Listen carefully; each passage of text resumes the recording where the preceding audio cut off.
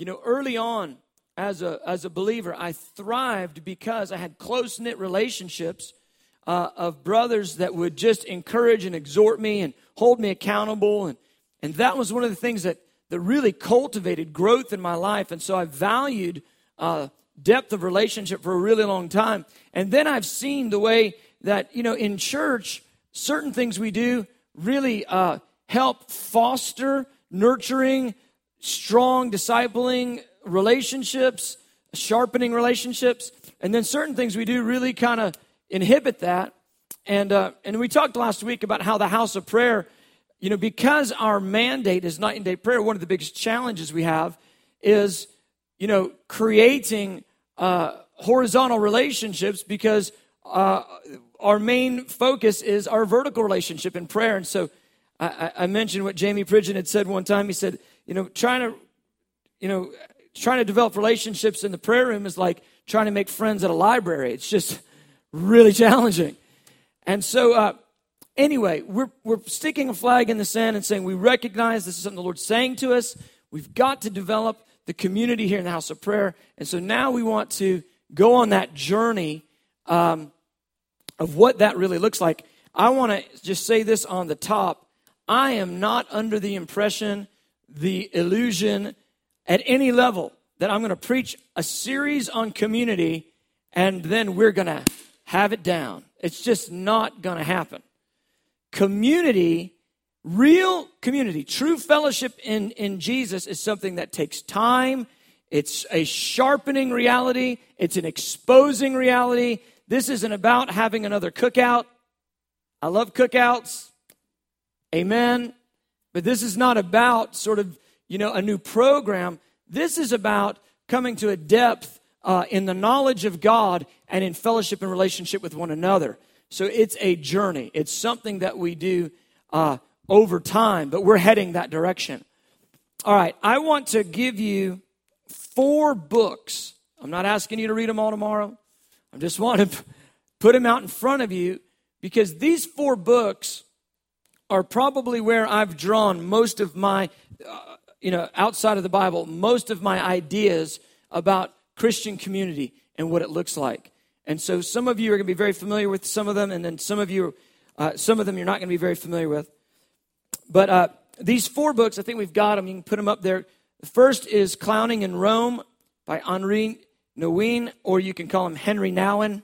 That's the American Southeastern way. Henry Nouwen, Henri Nouwen, Clowning in Rome. He talks a lot about contemplative lifestyles based in prayer. And then he has several portions of the book that talk about developing community out of a prayer-based, developing fellowship out of a prayer-based community. So Henri Nouwen. The second, and the next one is probably the one I draw off the most. It's Life Together by Dietrich Bonhoeffer. I mentioned it last week. If you're not familiar with Bonhoeffer, he might be a name you've heard, but maybe you don't know his testimony. Bonhoeffer lived in Nazi Germany during Hitler's reign and had a Christian community based on the Sermon on the Mount. I mean, so much of the strands of what Bonhoeffer was doing, we resonate deeply with. We really value the culture of the Sermon on the Mount. I've spent, weeks and weeks and weeks teaching on Sermon on the Mount, and we always revisit it.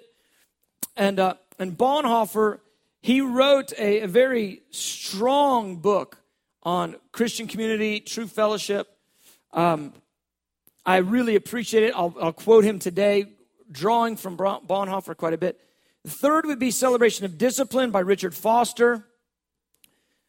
That one is a Christian classic.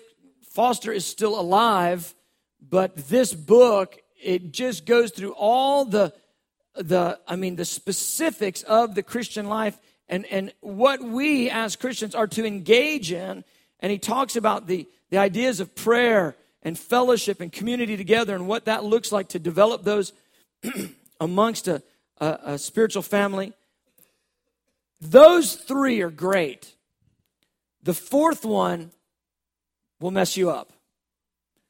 4th one is True Fellowship by Art Katz. If you just want to repent, just read that book. It's a burner. Hearts with Jesus Now. Amen. That one will just undo you. Art Katz is a very powerful, confrontative Christian voice. He deals with so many of our comforts that we've just grown accustomed to, that have actually left us alienated from the life of Christ and from the clear pattern of Scripture and Christian and the Christian life. And so true fellowship will undo you. So if you want to start hot, start with true fellowship. If you want to start easy, start with clowning in Rome. Amen. Celebration of discipline and life together are toss-ups. I'd probably put life together after. So if you're going to, let me just give it to you this way, because I put them out there in no order. If you're going to read them all, go clowning in Rome, celebration of discipline, life together, and then true fellowship. That's how I would do it. By the time you do true fellowship, just give yourself an altar call. Go answer it. It'll be good. All right. So, as I said, I realized that the idea of community, of fellowship, these are ideas that everybody, if you said, how many of you want to develop community? Most would say, yes, we want to develop community and strong Christian relationships and really get into fellowship with one another. And so I would say most would agree, yes, that's what we want. And then probably if we ask that same group, so then define what it means, we would probably get as many different definitions as we have people in the room. And what I realize is that my definition for community and fellowship has morphed and shifted and changed over the years.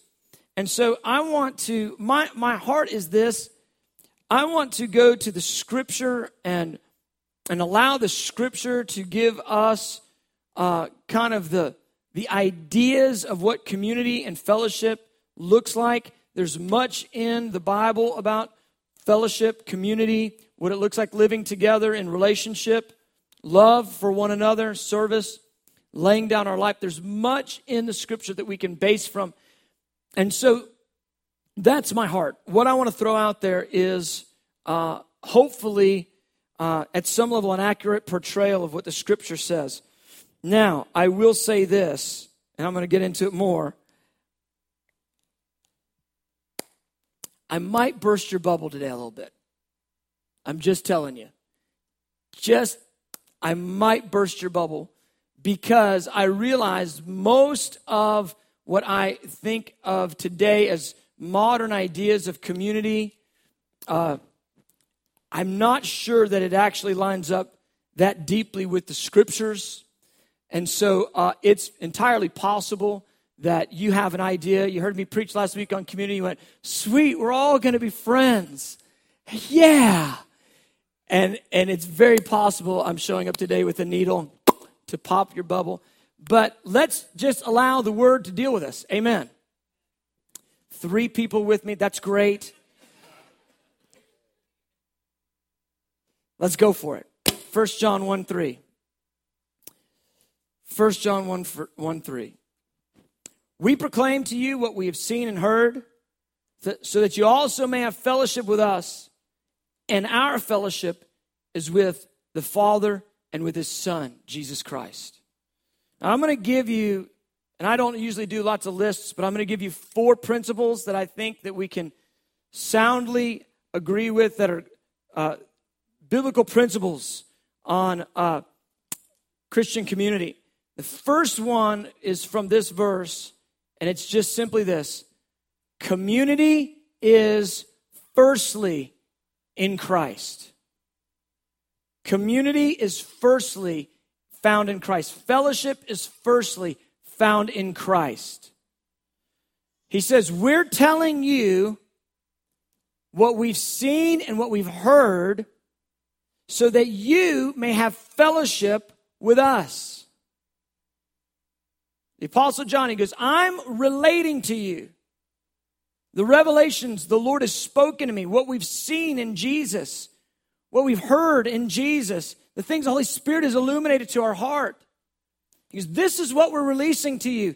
And we're releasing it to you so that we can have fellowship. Partnership is the idea. So that we can have relationships, so that we can be partnered together in community. And our fellowship is with the Father and with His Son, Jesus Christ. We've got lots of ideas about community. So often we say, okay, we're going to develop community, and immediately people think, more events, more hangout times, more what I would call spiritual relational times. But the thing about it is, and I agree, we've got to be able to relate to one another in everyday, kind of environments, over meals, hanging out. But biblically speaking, community is first in Christ. It's first spiritually based. Our fellowship with one another is based on this, that we have fellowship with the Father and His Son. That was an awesome opportunity to say amen. I'll do it for you. Amen. It's based on that. Paul expounds on the idea, and he says, what fellowship is there with light and darkness? What fellowship is there with the temple of Christ and the temple of Belial? He goes, don't you know that the Holy Spirit lives inside of you? And it's from that basis, beloved, that we're able to even discuss this concept of what it means to actually have koinonia. That's the Greek word, koinonia, partnership and fellowship with one another together. You and I are linked because of one simple fact. We're part of the same body, and the body is the body of Christ. You and I are together in Christ. And community, real community, has to be based off of that truth. Community is firstly in Christ. It's not firstly about, do you like football? I like football. Let's be football friends. Football friends are cool. I'm not against football friends. I actually do like football. But that cannot be the basis for which we derive and develop community. Let's just get on the same page. The basis for which we derive and develop community is Christ. It's Jesus. You and I, no matter how different our walks of life are, no matter how different our story is, no matter where we're from, we have something huge in common. Even if all of our likes and dislikes are completely opposites, we have something that supersedes all of that. Jesus. We have Jesus. Jesus is the basis for community. Our relationship to Jesus is the basis for our fellowship with one another. It's as simple as that. Here's our problem. Oh, I love you. I love you. Mwah. Here's our problem. We say community and fellowship and relationship, all that. And here's what pops into our mind. I'm going to have more friends. I'll be less lonely. And when I've got a need, somebody will be there to meet it.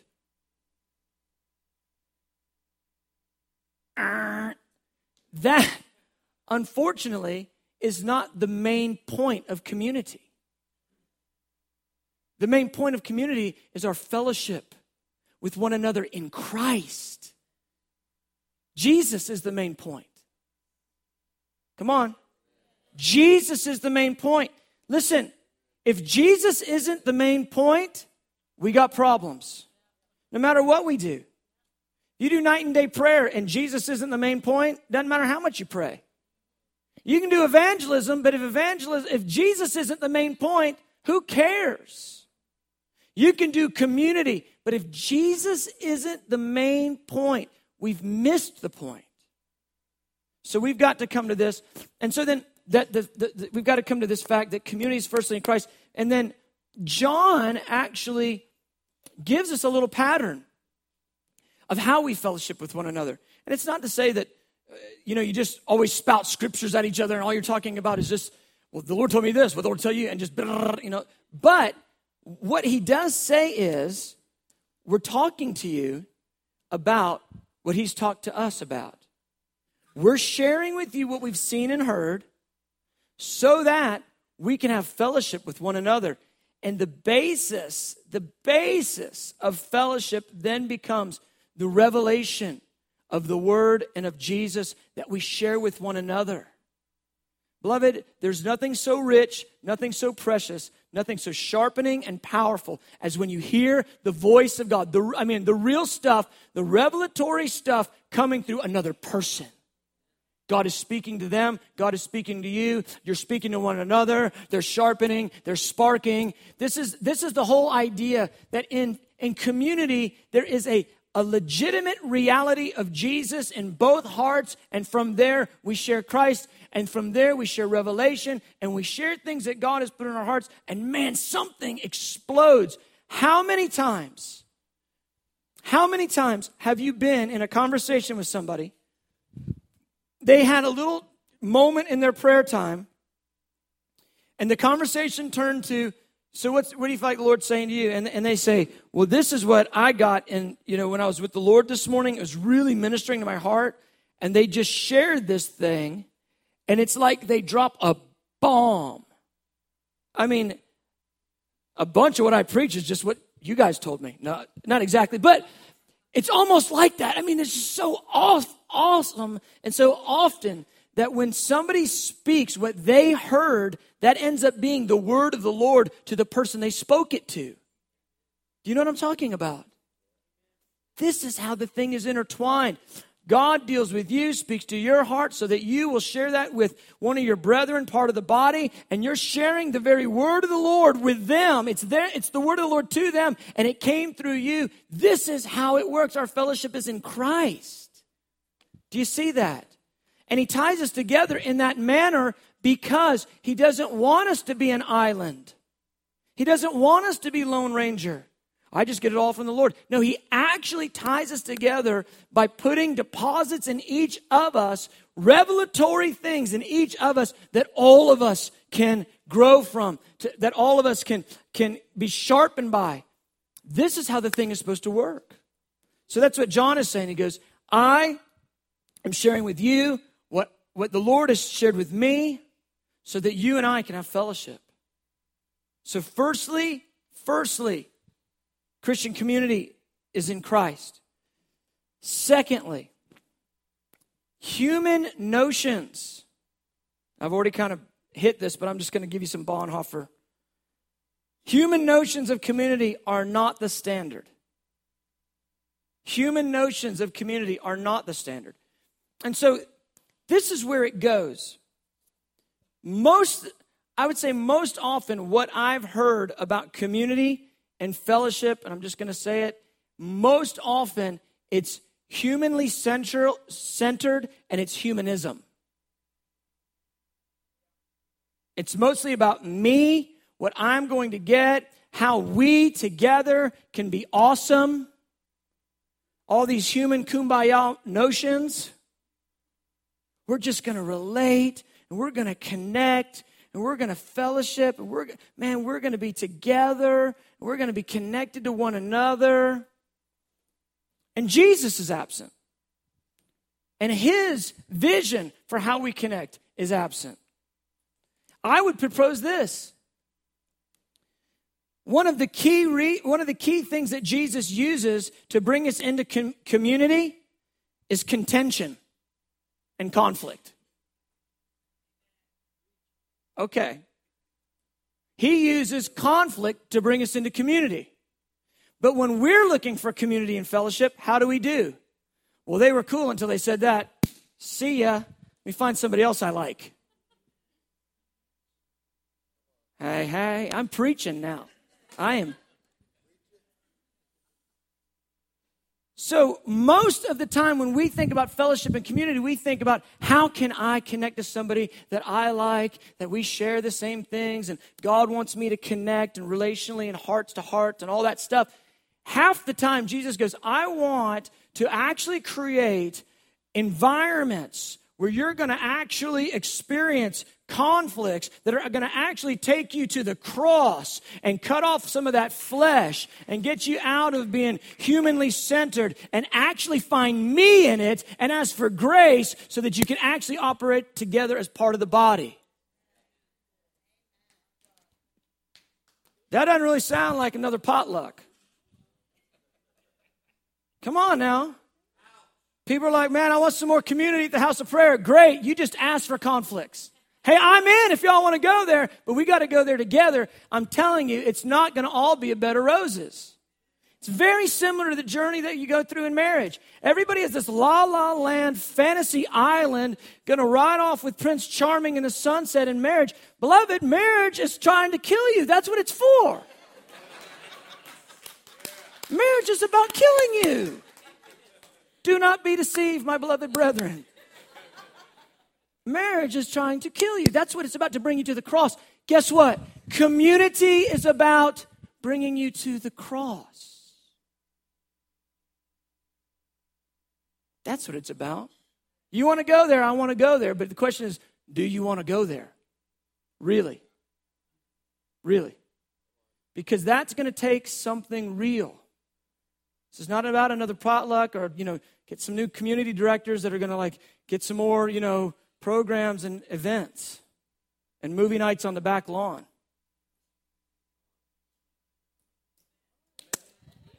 This is about getting real. Getting the junk in your heart open, exposed, accountable, relatable. Hello? Connecting.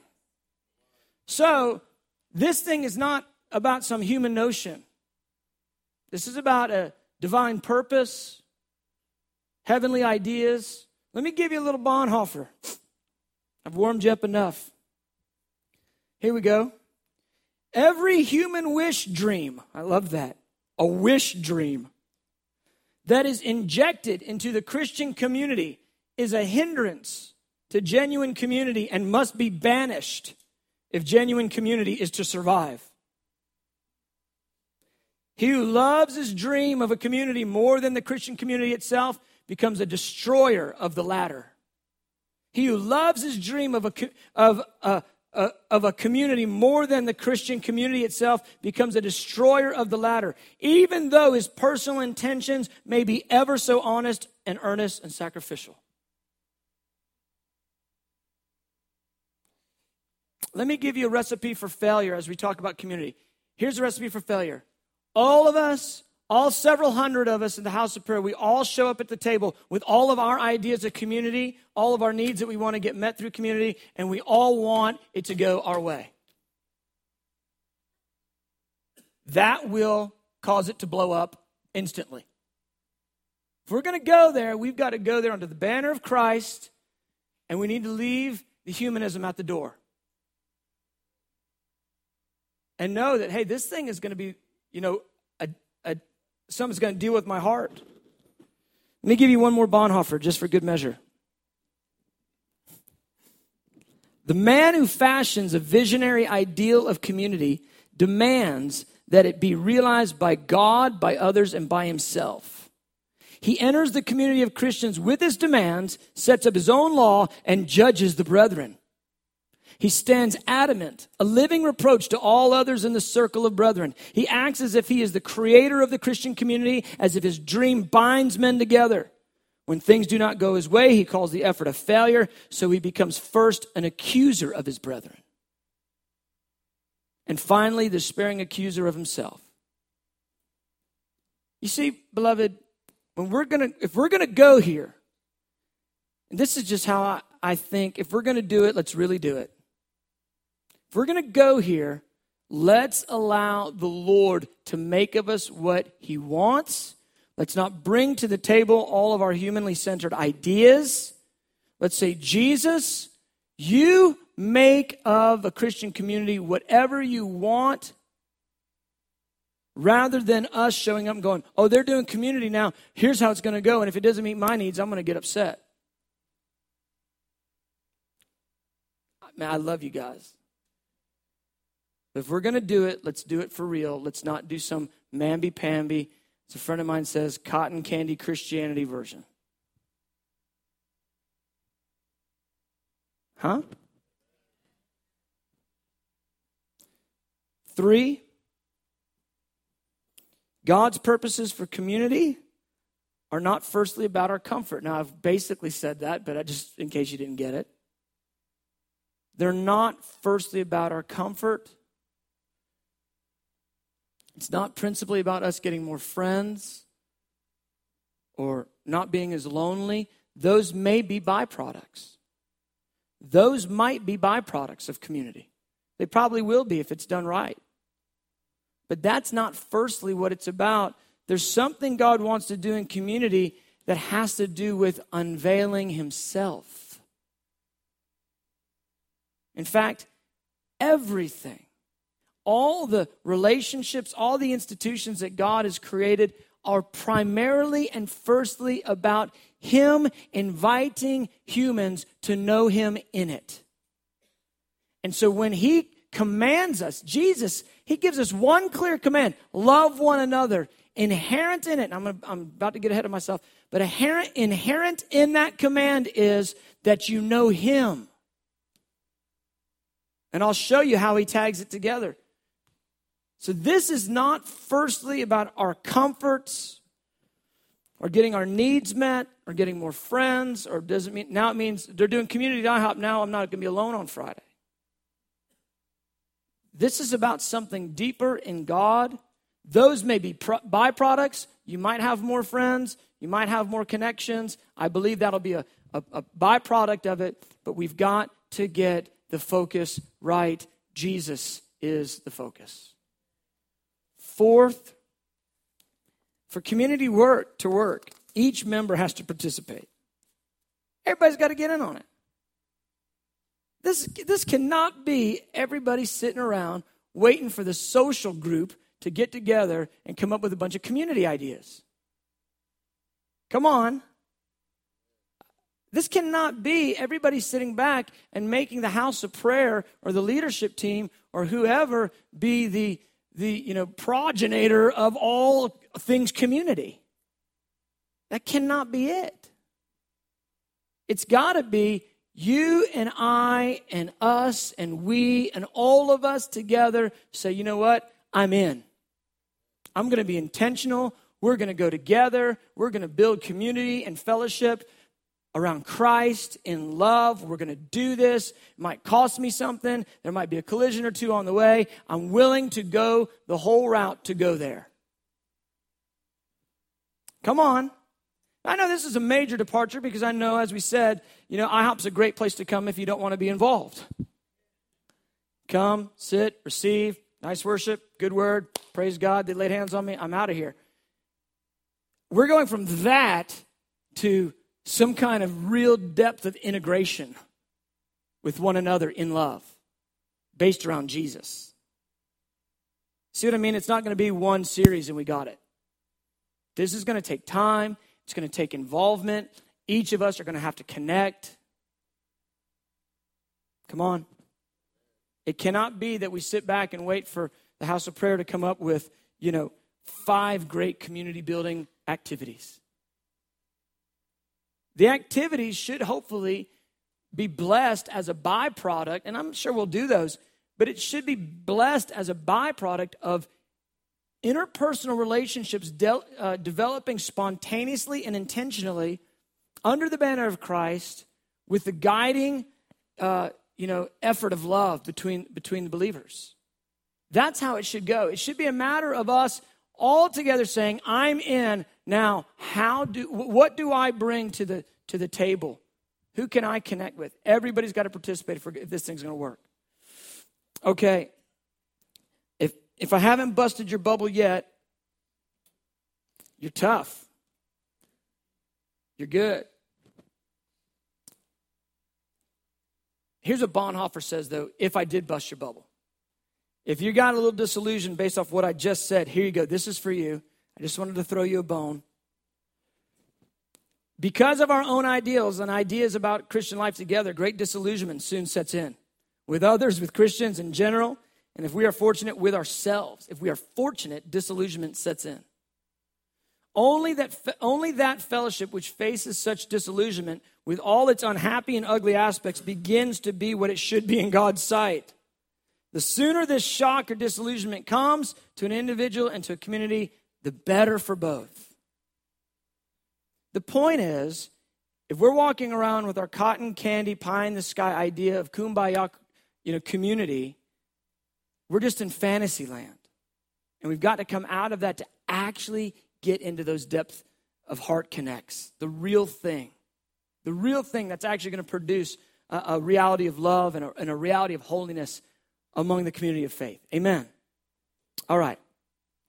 I'm going to also now give a few, oh good, I'm doing okay on time. Give a few purposes for Christian community. I'm sure there are a bunch more than what I've gotten here. I'm just giving you the ones that are evident to me. There's probably 5 or 10 more. In fact, I jotted down 5 more that are all inherent in the idea of Christian community. But let's walk through the 4 that I've got, and then let's develop 10 more as we go. Just as we do the stuff. All right. First one, purposes for Christian community. To know the love of Jesus. To know the love of Jesus. Flip over with me to John 15.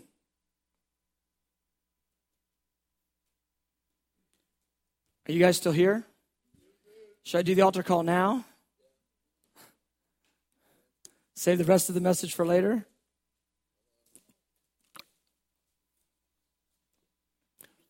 We should have a system by which you can say, lukewarm,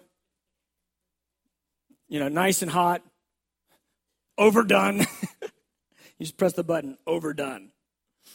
Because I know we can only receive so much at a certain time, but we've got to get these thoughts down. We've got to get them in our heart, get these truths down. Grab these things and take them with you. Take them with you this week. Study them. Study out the verses. Ask the Lord about it in prayer and ask the Lord how he would have you to connect to them. All right, first purpose for Christian community, to know the love of Jesus. John 15. My favorite verse probably. I say that about a bunch of them. This one's up there. Just as the Father has loved me, I have also loved you. Abide in my love. And then he gives us a hint. He goes, if you want to abide in my love, here's a way to do it. If you keep my commandments, you will abide in my love. Just as I have kept my Father's commandments and abide in his love. He's not talking about the 10 commandments. He's talking about his own words, what he's called believers to do and how he's called us to live. Now he goes, I'm telling you these things because I want you to be full of joy. He goes, verse 11, these things I've spoken to you so that my joy may be in you and that your joy may be made full. He goes, look, I'm not trying to put a bondage on you. What I want to do is I want to see you alive and full of joy, flowing in love. He goes, this is a direction I want to take you so that your heart can be buoyant and soaring in God. So this is good. This is a good place that the Lord's trying to take us. He's giving us the prescription. He goes, you're loved the way the Father loves me. I love you. He goes, if you want to abide there, he goes, you got to keep my commandments, and I'm about to give them to you. But I'm telling you this because I want you to be full of joy. I want your heart to be soaring. This is how you're going to get there. Verse 12.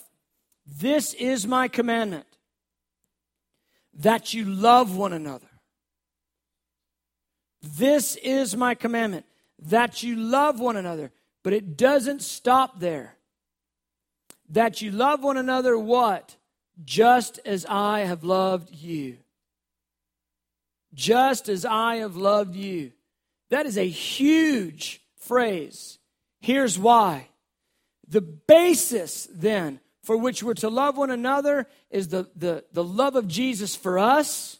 He's going to go on to say in verse 13, there is no greater love that a man lay his life down for his friend. This is how it works.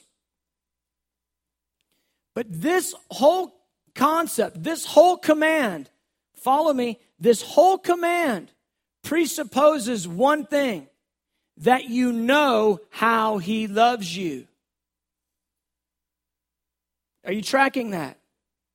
When he says, I'm commanding you to do something, love one another as I have loved you, the whole command it's rooted in this prerequisite, this presupposition that you know how he loves you. I'm fond of this saying, I've said it a lot over the years. Every command in the scripture is an invitation to know God in the same thing. When he calls you to be patient, When he commands you to be patient, the point is so you'd understand his patience toward you, and from there, operate in patience towards others. Patience with yourself and with others. When he calls you to love, the clear point is you've got to know his love for you first, and from there, you can love others. Therefore, the motivation for community becomes the love of God. And the clear first purpose for community is to know love first so that you can then therefore offer it. Is this making sense? This is a critical point. Because then we have a little piece that's ours. And that piece that's ours is to come to a living experiential revelation of Jesus' love for us. A living and experiential revelation of Jesus' love for us. I want to tell you something. If you don't have his love burning in you, how can you love one another? There is no community without that.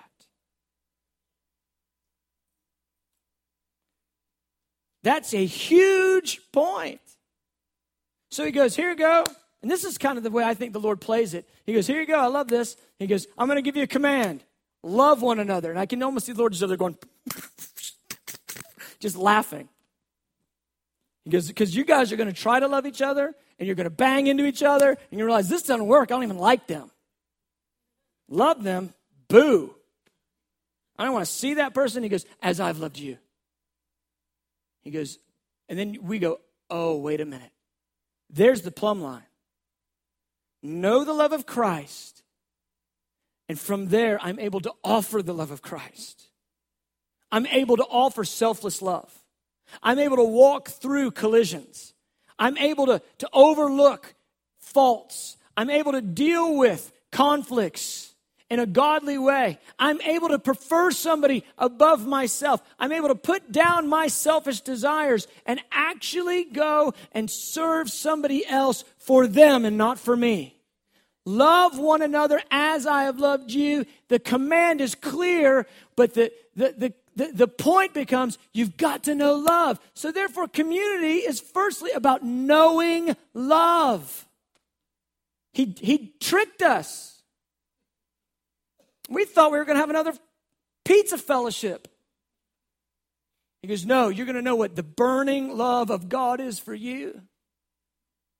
And then from that baseline, you can actually engage.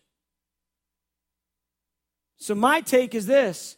His command into love, his command into community, his command into fellowship is firstly about us knowing his emotions for us. Because if we don't know them, we can't even start. Does that make sense? Huge point. Let me give you number 2. I'm giving 2 lists today. I should get a star or something. This is incredible. I never give lists hardly. Second purpose for community. This one is a little deeper. You're going to have to stick with me. I'm going to just try to teach this in a nutshell. Number 2 is to demonstrate to the principalities and powers, to the demonic authorities, the wisdom of the cross unto releasing glory in the church.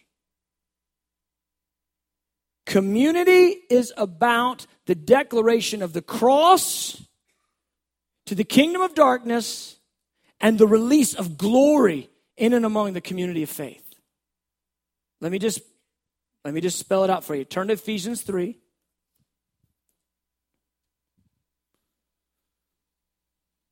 Did you know that one of the chief purposes of the church, the reason why there is a church, one of the chief purposes is to declare the wisdom of God to the demonic powers? That doesn't even sound like anything we've ever heard right there. That's just like, what? Yeah, that's one of the chief purposes of the church, to declare God's wisdom to ruling principalities and powers, to demonic forces that are trying to have governmental authority in the earth. Ephesians 3, verse 10. I'm giving the NIV just because it's a little easier to read. His intent, talking about Jesus, his intent was that now, through the church, the manifold wisdom of God should be made known to who? To the rulers and authorities in the heavenly realms. He wants to make known his manifold wisdom to demonic powers. Well, what is that? I mean, are we just trying to preach wisdom to them? No. The wisdom of the cross destroys the authority of demonic powers. And so the point becomes this: making known the wisdom of God to the powers and authorities in the spiritual places has to do with everything with walking out the defeat of the kingdom of darkness that Jesus bought on the cross. Making known that wisdom to them is exemplifying the victory that we have in Christ through the cross. So he goes, a key purpose of the church is to make known through the church, the manifold wisdom of God should be made known to the rulers and authorities in the heavenly realms according to God's eternal purposes, to his eternal purposes, which he accomplished in Christ Jesus. Verse 21, to him be glory in the church and Christ Jesus throughout all generations, forever and ever, amen. The verses I pulled that we went ... on are all about love. So he sandwiches this idea of demonstrating the defeat of the demonic powers and authorities and glory being released in the church.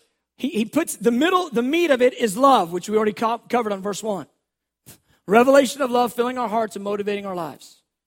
So let me give you now a little bit deeper thought on this. Turn over to 1 Corinthians 2. So what is the wisdom of God? To make known the wisdom. What is that? It's the cross. And when you get this, you're going to be like, dude, I thought we were having another pizza party. And I'm telling you, if we want to do community, it is high-level spiritual warfare. I thought we were going to have a movie night. I'm telling you, it's dethroning principalities and powers and walking out the kingdom. 1 Corinthians 2, verse 6. We do, however, speak a message of wisdom among the mature, but not the wisdom of this age, or of the rulers of this age who are coming to nothing. No, we speak of God's secret wisdom, a wisdom that has been hidden and that God destined for our glory before time began. None of the rulers of this age understood it, for if they had, they would not have crucified the Lord of glory. The point is this: the wisdom of God is this, that God himself in the flesh dies, and through his own death, it brings the destruction of the kingdom of darkness. Through him offering his own life, that was the most massive spiritual warfare event, because in that one offering of Jesus Christ, God in the flesh laying down his life, the entire kingdom of darkness is thwarted and defeated in one act. Now, back to the intent of the church, his intent for the church. His intent for the church was that we would make known, we would demonstrate what? His wisdom. What is his wisdom? The cross. We would walk out the victory of the cross, make it known to the principalities and powers. That we would demonstrate what Jesus did on the cross. And then therefore walk out the victory of the kingdom of God over the kingdom of darkness. Beloved, that's called community. Because in community, here's the deal. You and I have to put down our preferences. You and I have to lay down our lives. You and I have to serve and give and bless and love and offer ourselves at the expense of ourselves, just like Jesus did on the cross. God's intention for us, if we're going to jump into this thing, God's intention for us is ultimately to live out the cross daily in our interactions with one another, serving and blessing and offering and giving, preferring one another. That's the manifold wisdom of God, that humans who are given to sin, who hate God, would then have the kingdom of God come on the inside of them so they can walk out the value system and the culture of the kingdom in a kingdom come on earth reality. Man, when the kingdom comes on earth, guess what has to go? The kingdom of darkness. You want Jesus to get glory in the church? Walk out community. Live the cross. When we live the cross, the kingdom has come. You know why? Because we don't choose the cross automatically. And am I making sense yet? We're not going to choose the cross. I'm going to choose me and my stuff and my will. But what was the cross? Not my will, but your will be done. Community at its core is living the cross with one another unto this, demonstrating God's defeat of the principalities and powers in our lives. You know how I can demonstrate the defeat of the principalities and powers, the defeat of the devil? By me laying down my life for you. By you laying down your life for them, and you for her, and him for him. I mean, us laying down our lives for one another is all of us walking out the cross together. And I tell you, when a Christian community will walk out the cross together, the kingdom of darkness has no authority. And therein will be glory in the church. Therein will be glory in the church. I'm convinced one of the key reasons why the first church had authority and glory, so if you lied, you died, is because they had this reality of glory in the church, because everything they had was in common. They didn't hold anything back from one another. If you lied, the youth group drugged you out dead. That's what it says in Acts 5. The young people came in and took out Ananias and Sapphira. I'm not trying to get you dead. I'm trying to get you in glory. I'm trying to get you operating in the cross with one another, putting aside our personal preferences. We are so attuned to what we want. This is American society, the American dream. Get your stuff, get your privacy, get your yard, get your fence, get your stuff, get your digital, like Wesley who said, your digital deities. Worship them in the privacy of your own padded luxury home. Get the car you want, so when people look at you, they think you're special. You and your air-conditioned, 4 wheels God that you worship. That's opposite of the kingdom, beloved. We go after our own dreams, our own ways, our own preferences, and we sacrifice one another because we have enthroned the God of personal preference. This is not the cross. We are silly if we think glory is going to happen in the church all the while we're feeding on the lusts of our flesh and the lusts of the eyes, and we're just giving ourselves to going after everything that we want for ourselves. That's just not reality. Do you want to know intense spiritual warfare? Serve somebody. Serve. Walking out the kingdom is living the Sermon on the Mount. Give, serve, bless, forgive. Forgive. Forgive. Well, nobody's going to talk to me like that. Forgive. If they talk to Jesus like that, guess what? The servant is not greater than his master. Forgive. That's high-level spiritual warfare. Let me tell you something. We want to have all these spiritual warfare conferences, and we're going to break the back of this principality and, cast out this demon. We're going to, do the prophetic act, and, man, this time the earth is really going to be healed and glory is going to come. Now, look, glory will come when the kingdom comes in our hearts. When the kingdom of God comes in our hearts, we walk it out in the earth. We actually share. We actually offer our hearts. We live the cross. I'll tell you, when the kingdom comes here, the kingdom will come here. Not until.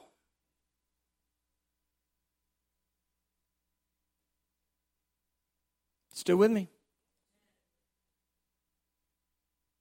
Let's go to number 3. John 13. Look at it. See, I want this stuff.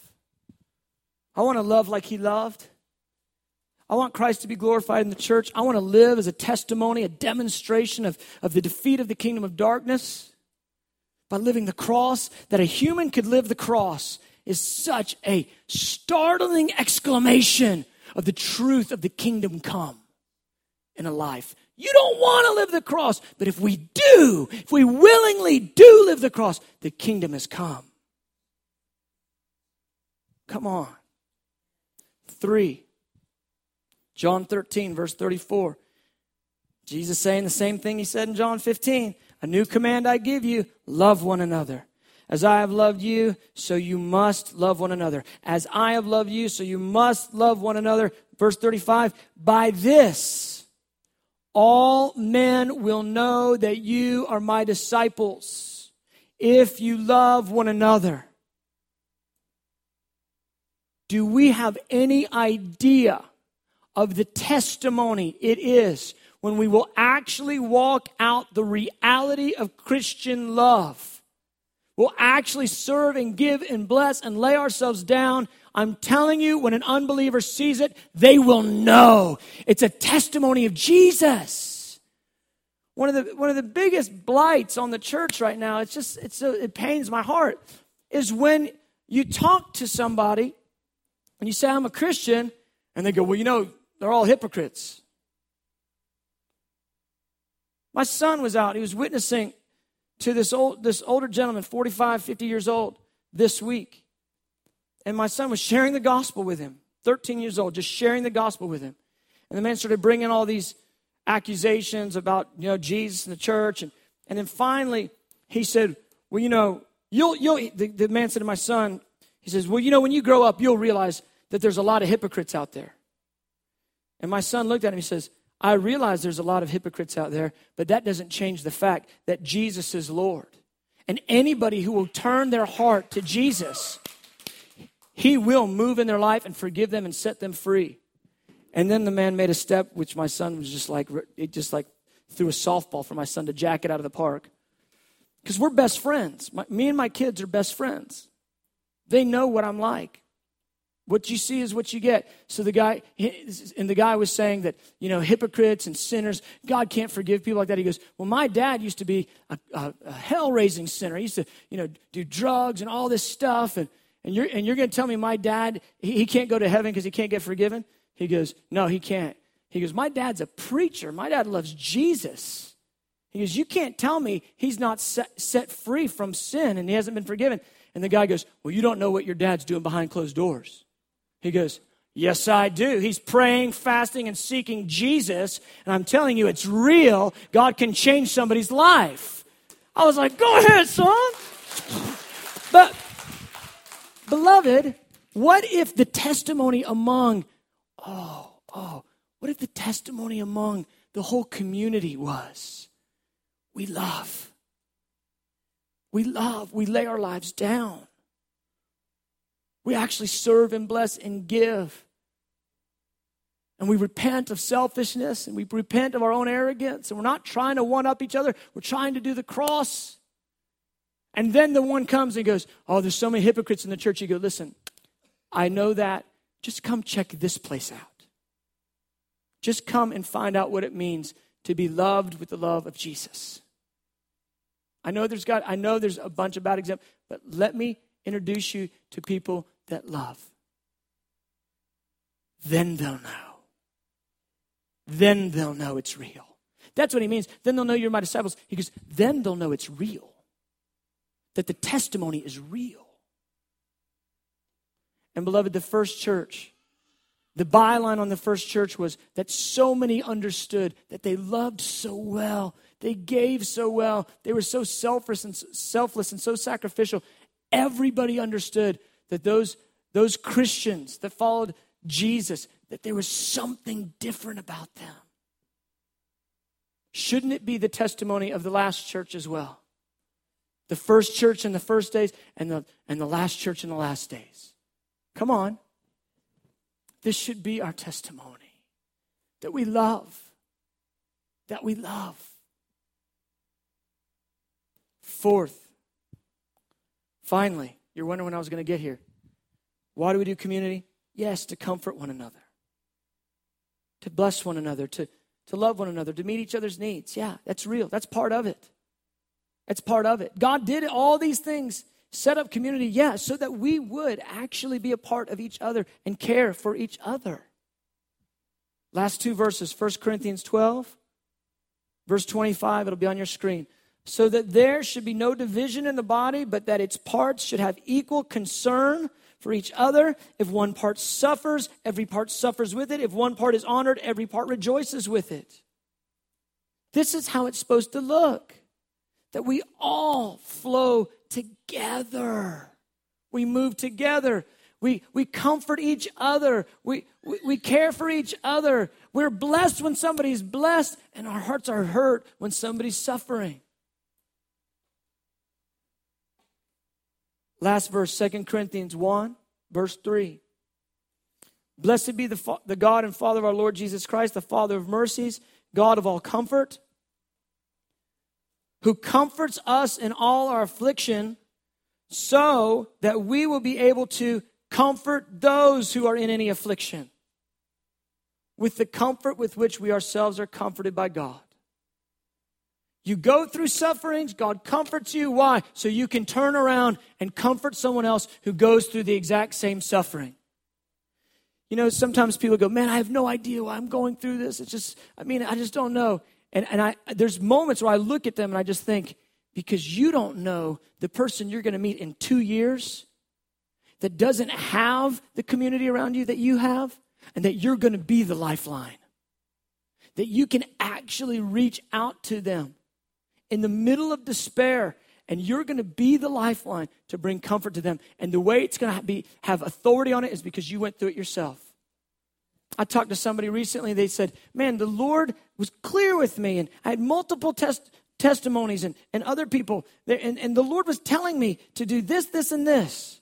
And I had, all these prophetic confirmations and all this stuff. And when I did the last one, man, it blew up in my face.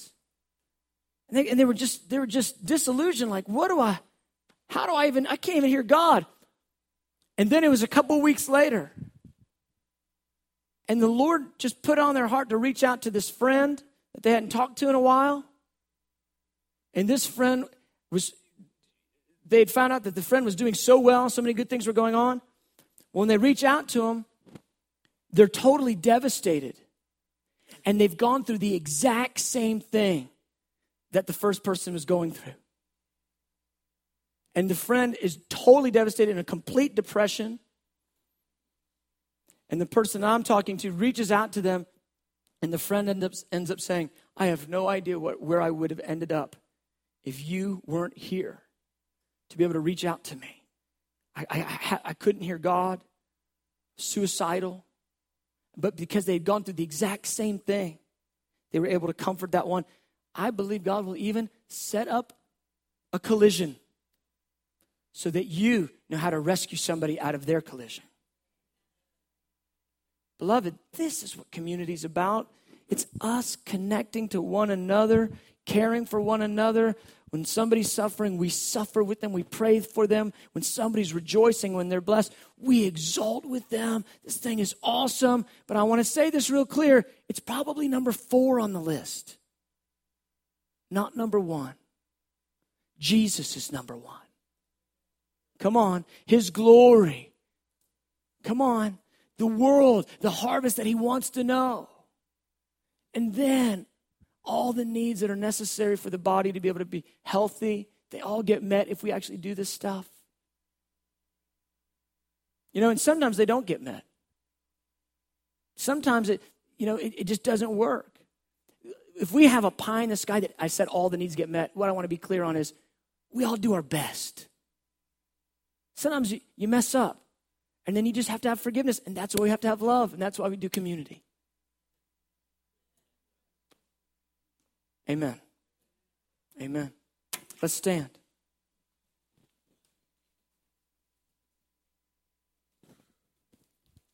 I know some of you guys are melting. Thank God for 106-degree temperatures. Amen. It's the day the Lord has made. I'll rejoice and be hot in it. Praise God.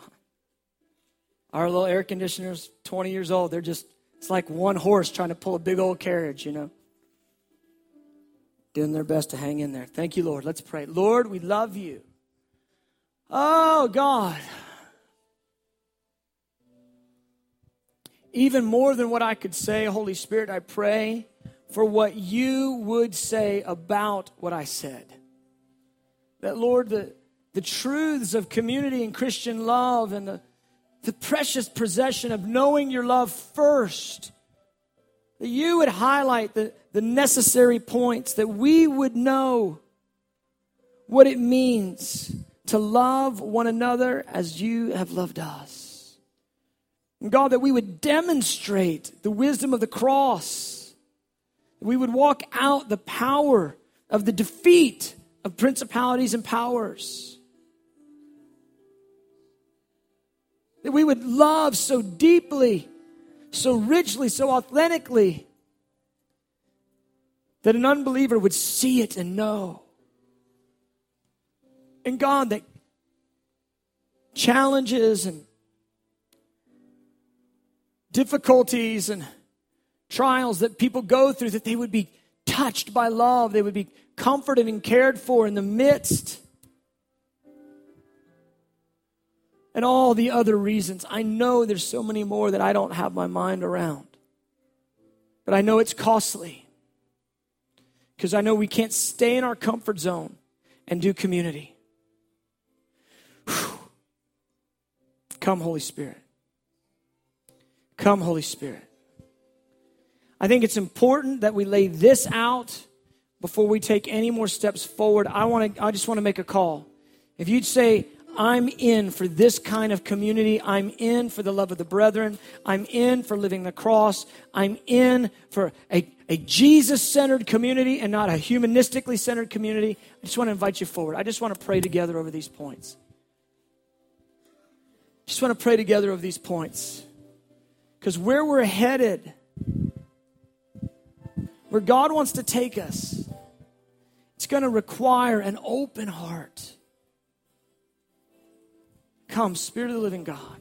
If you're visiting, God bless you. You don't feel, I'm not even trying to compel you. However you want to respond, great. I'm primarily talking to those that are part of this community. If you want to respond and you're visiting, wonderful. Come, Holy Spirit. Here we are, Lord. Here we are, Lord. Here we are. God, I confess, I don't even know what I'm talking about. I've touched it a little bit at different times, in different community situations, but Lord, there is a fellowship among the brethren that you want to bring this place to, a common love for one another, a demonstration of the cross, a selfless, sacrificial love that lays itself down, that will release glory among us. Glory to Christ in the church. So here we are, Lord, presenting ourselves together once again, saying, help, Lord. Release grace to us. We need help. Lord, I pray for grace to step out of self-preservation, isolation and comforts. Grace to step out of those things and to step into love. Love that lays itself down. Love. We want to love. We want to love. We want to love well. Love as we've been loved. We want to love one another, Jesus, as you have loved us. Here we are, Lord. Here we are again. Help this little house of prayer. Help this little church community. We need your grace to take us into love.